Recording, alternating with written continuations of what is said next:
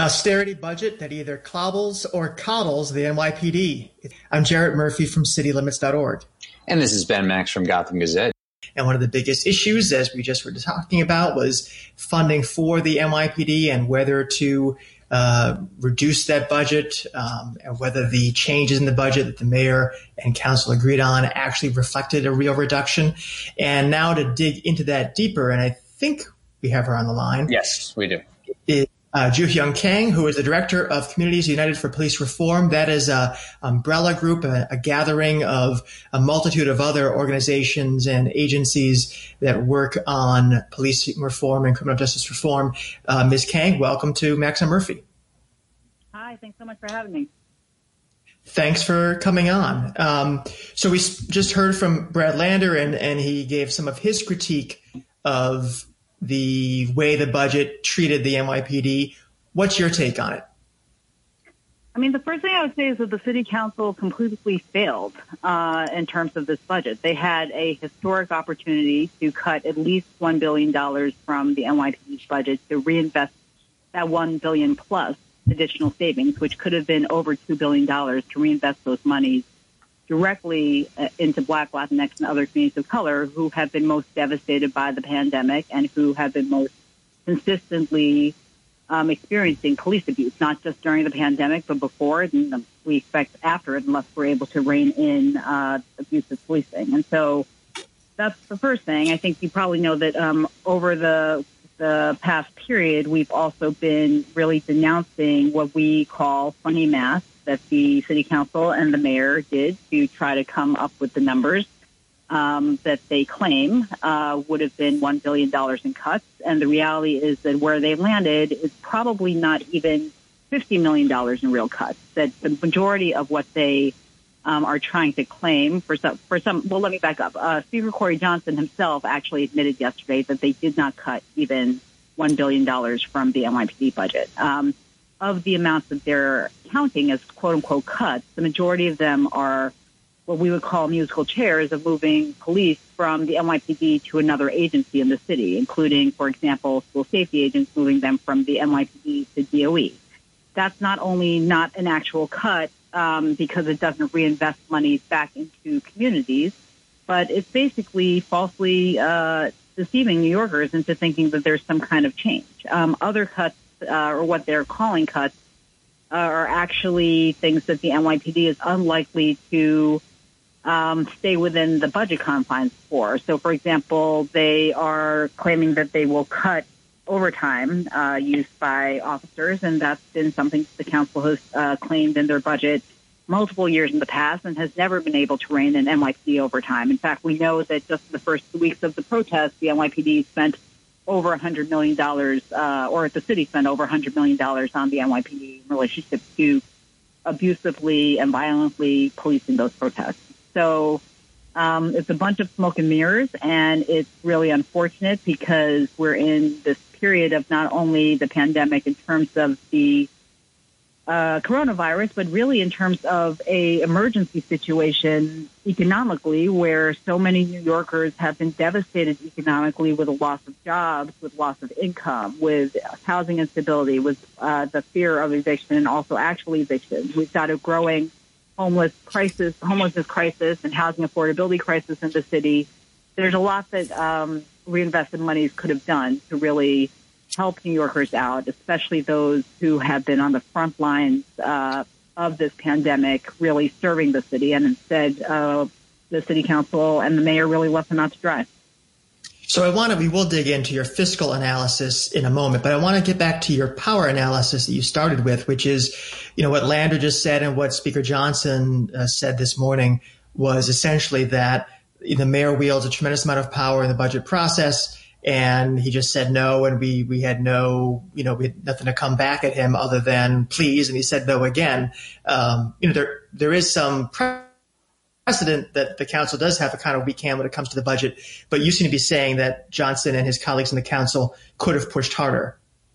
Absolutely. I mean, I think that it's actually just abdicating your responsibility as city council and as elected officials to say that we couldn't do anything because this guy wouldn't let us. I mean, de Blasio is not their boss. And there are specific mechanisms they could have used. In fact, the Speaker and council members talked about it over the past several weeks. So, for example, similar to what Speaker Vallone did back when Giuliani was the mayor back in the 90s, they could have decided to pass their own budget and call the mayor's bluff. And if the mayor wanted to threaten the city council by saying that he would not fund any Schedule C discretionary funding or council initiatives, they could have brought that to the people, because that money that he was threatening is not the council's money per se, it's the people's money. And so I feel like there were opportunities that they could have taken. What, the reason for why they didn't, I don't know that I can speak to those. That's up to them. But there were opportunities they could have taken to be historic in this moment and really rise to the emergency crisis that we are facing not only now, but that we expect that we'll be facing for an undetermined period in the future. Let's dig in just a tiny bit more on some of what you would have preferred to see. Can you give us a few of the sort of big asks that were in your platform that did not happen in terms of the cuts from the NYPD that you wanted to see that could then free up that funding for reinvestment? One of the questions that was raised repeatedly by council members, as I'm sure you heard, was this idea that they didn't want to see even sort of newly inaugurated police officers. They said many of them people of color from the city. They didn't want to see them fired. They didn't want to see school safety officers, many of them people of color, especially women of color, given pink slips in order to free up money. How do you respond to that, and what were some of your bigger asks? So I guess I'll go backwards on your questions. I feel like the point in terms of school safety agents, what they did with school safety in terms of the budget is they didn't save the city of New York anything. Right. So if they were going to move the NYPD school safety agents from the NYPD to Department of Education, what they could have done instead was actually, this is just one option, right? There's multiple ways to think about this creatively. But what they could have done instead was take all of that money, made sure that every single school safety agent had their salary paid for the next fiscal year, because that's essentially what's happening right now, and really thought through a creative 6 month, over the next 3 to 4 to 5 months, thought through a transition plan that would have made sense while shrinking policing and guaranteeing that those school safety agents prior school safety agents had other kinds of jobs. I think part of what we're pointing at is that there was no attempt to really shrink policing in this city. And that was part of the primary demand. Reinvestment was one part of the primary demand, but some of it was we had just come out of a period not only of a few weeks where people across the country saw the level of regular, violent, and brutal policing tactics that the NYPD was using against protesters. And that in and of itself, I think, opened up the eyes of many New Yorkers who had been asleep thinking that the NYPD had been reformed, to understand that this is not an issue of just a few bad apples. This is actually a systemic issue of violence, so that even officers who may not have acted violently towards protesters were protecting their fellow officers by not reporting them and by not actually intervening in those incidents. And before that, you'll remember that there was policing, really, really abusive policing and disparate policing that the city was focused on in terms of COVID-related policing or COVID-related enforcement. So there's this systemic police violence that we're seeing in neighborhoods across the city and in all the protests.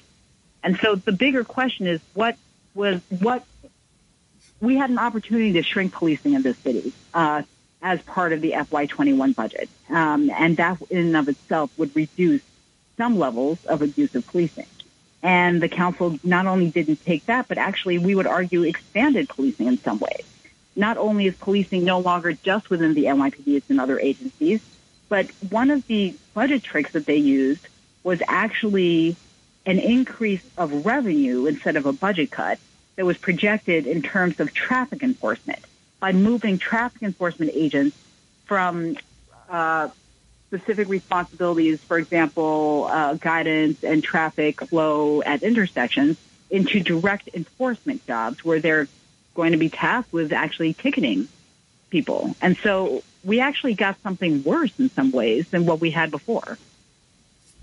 Talk about, along the same lines, the figure of $1 billion, which is what people became focused on. And it's worth noting that discussion about making a really significant cut to the NYPD budget, I think, predated the George Floyd murder and the protests, because it was a reaction to the fact that, in light of the pandemic, the mayor was cutting everything but the police department, that it was sacrosanct somehow. So we have this figure of $1 billion. Was that primarily symbolic as a number, or did that relate to some particular change to the NYPD headcount that would force a particular change in policing? Like, in other words, did that money, that final figure of leaving them with $5 billion as opposed to $6 billion, that tie to some particular new vision of policing in the city?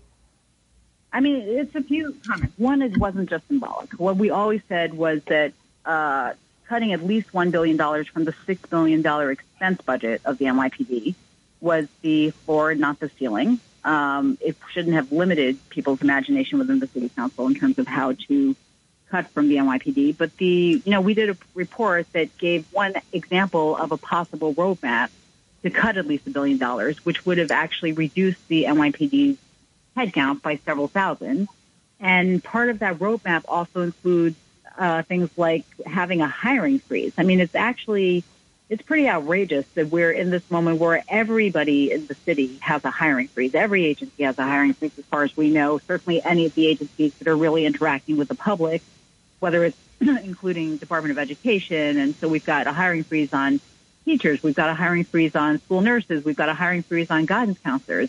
And yet there's no hiring freeze on uniformed officers, which that's really actually about protecting the NYPD's budget and protecting the NYPD instead of protecting New Yorkers. I mean, you had mentioned we'd come out saying pretty soon after the mayor released his executive budget for fiscal year 2020, that after looking at it, we realized that there was really complete protection of the NYPD in that budget. Depending on how you were running the numbers, we were either seeing that it was less than 0.5% of cuts to the NYPD being proposed, while DYCD was being slashed by 48%. Or if you ran the numbers a different way, there was actually a $500 million increase for the NYPD that was being projected. And so part of what we were trying to do in this campaign was not only reduce the footprint of policing in New York City, the abusive footprint of policing, and also reinvest monies into key community needs that are going to be needed for communities to get to survive and thrive after this pandemic. But part of what we were also trying to do was say that basically it's an unacceptable politics for the city to continue to protect the NYPD instead of New Yorkers. And what we saw, most recently with this budget vote yesterday is that there are it seems that there are many council members who are more willing to ensure that the NYPD is protected than to make sure that young people in schools have enough teachers, nurses, and guidance counselors. I do want to discuss the head count just a tiny bit more and then get into some other things. But I do want to say, while it looks like all signs point to the fact that, as you mentioned, there's no hiring freeze for the NYPD, while it does exist elsewhere, the mayor did announce skipping a cadet class or two to reduce, at least temporarily, and I think it's yet to be seen for how long that might last, but at least reduce temporarily the uniformed PD headcount by about 1,160 officers from its current 36,000 strong force. So will you say a little bit more about what you think the NYPD headcount should be and what the path that you were advocating for reducing it was? Is that basically attrition plus a certain number of layoffs, or what's the vision there? We were definitely advocating for attrition and a number of officer positions to be cut, but I need to go back to what the mayor is claiming, which is part of the smoke and mirrors about this budget. So the idea that he can say that the headcount is going to go down 1,100 officers is not something he can say. And the reason I'll say that is that there were 4 academy classes that were, and I just want to make a distinction. When we're talking about the police, we're talking about academy classes, not cadets, because cadets are actually not officers. But there were 4 planned for this year, meaning FY21 that we're in now. And there was one academy class that was delayed from last year. What's still unclear is whether or not they canceled only one class and are still allowing the canceled class from last year to roll over into FY21 and graduate this year, or whether or not either way, we're still talking about either 3 or 4 additional classes in the fiscal year of 21. There are no enforceable caps on the number of officers who can be recruited into any one given class. So what the mayor is claiming is off of a projection based on what their projection was for what the July class would have been, is what it sounds like. He can't say with any confidence that the NYPD will not have a higher number of recruits in future classes. So we actually don't know that there will be necessarily a reduction in headcount in this year. And, part of our experience with this mayor since 2014 is that he says a lot. And very oftentimes when it relates to policing, it's either misleading and sometimes a straight out lie. I mean, we've seen it whether it's in relationship to egregious police killings like the murder of Eric Garner and the number of years he spent lying to the public, saying that there was nothing the NYPD could do while the DOJ was investigating, which we had always known was a lie. And in fact, we saw, when Anthony Baez was killed in the Bronx in 1994 by Officer Francis Lavoti, the department actually fired him before the Department of Justice.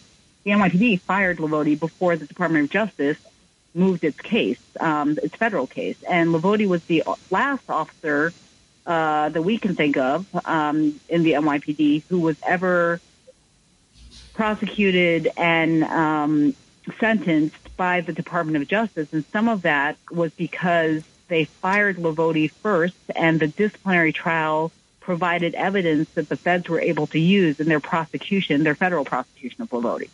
So, we're used to the mayor making misleading statements. Even him, even this week, he's basically lying, claiming that they cut $1.5 billion from the NYPD budget that could be reinvested. I mean, those are complete magic tricks and fiction.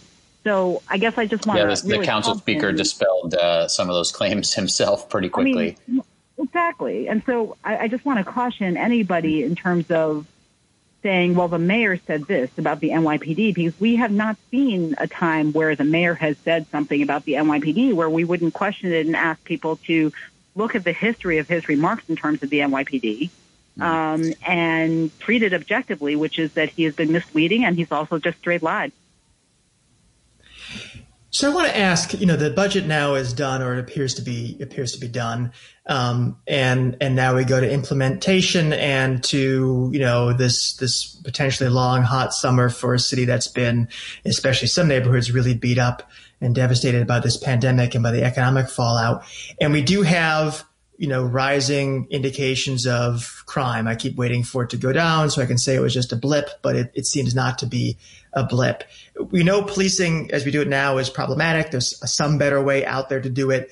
But now, this summer, how do you want the city, the police department, the other apparatus that this mayor and council have at their disposal, how should they respond to rising crime? What would be the way to do that in a humane and sustainable and appropriate fashion, given that it does appear as though there are more murders and shootings going on in the city?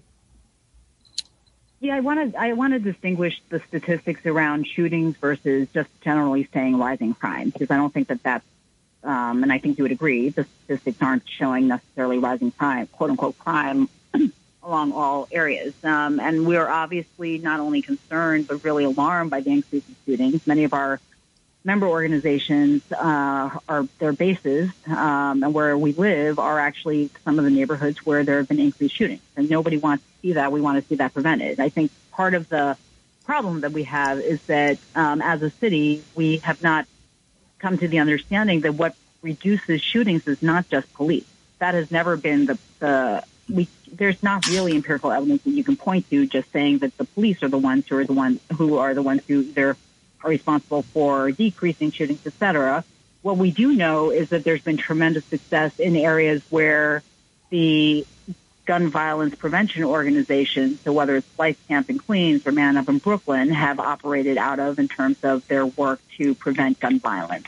So I think that some of what is unfortunate is that there wasn't even more resourcing of some of those organizations within this particular budget that was passed yesterday. There are many other ways to look at safety. And in fact, when we think about, if you ask somebody what are the safest neighborhoods in New York City, or if you have people think about what are the safest neighborhoods across the country, the common denominator in terms of safety is not more police. The common denominator is that those communities have more resources.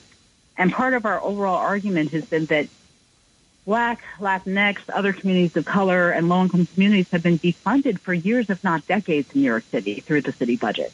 And that is actually part of what has made communities of color, and particularly Black communities, most vulnerable in terms of the public health crisis we have around COVID and experiencing disproportionate deaths because of COVID, but also disproportionate infections. And simultaneously, it's part of what the defunding of community apparatus and community infrastructure, whether it's public health infrastructure, whether it's affordable housing, is part of what's making people continue to be vulnerable. So we would actually say that when we think about safety in New York City, we've got to redefine how we're understanding safety to really ensure that communities have all of the resources that we need for every community member to be able to thrive and survive. All right, we're gonna unfortunately have to leave it there. We have a lot more we want to get to with you, but we'll have to leave it there for time. And of course, at both City Limits and Gotham Gazette, we've got reporters ready to give you a buzz to follow up on other stuff. But Joo Hyun Kang is the director of Communities United for Police Reform. We appreciate the time here with us today. Thanks so much for having me. Have a great day. Okay, take care. Have a great week in the greatest city in the world.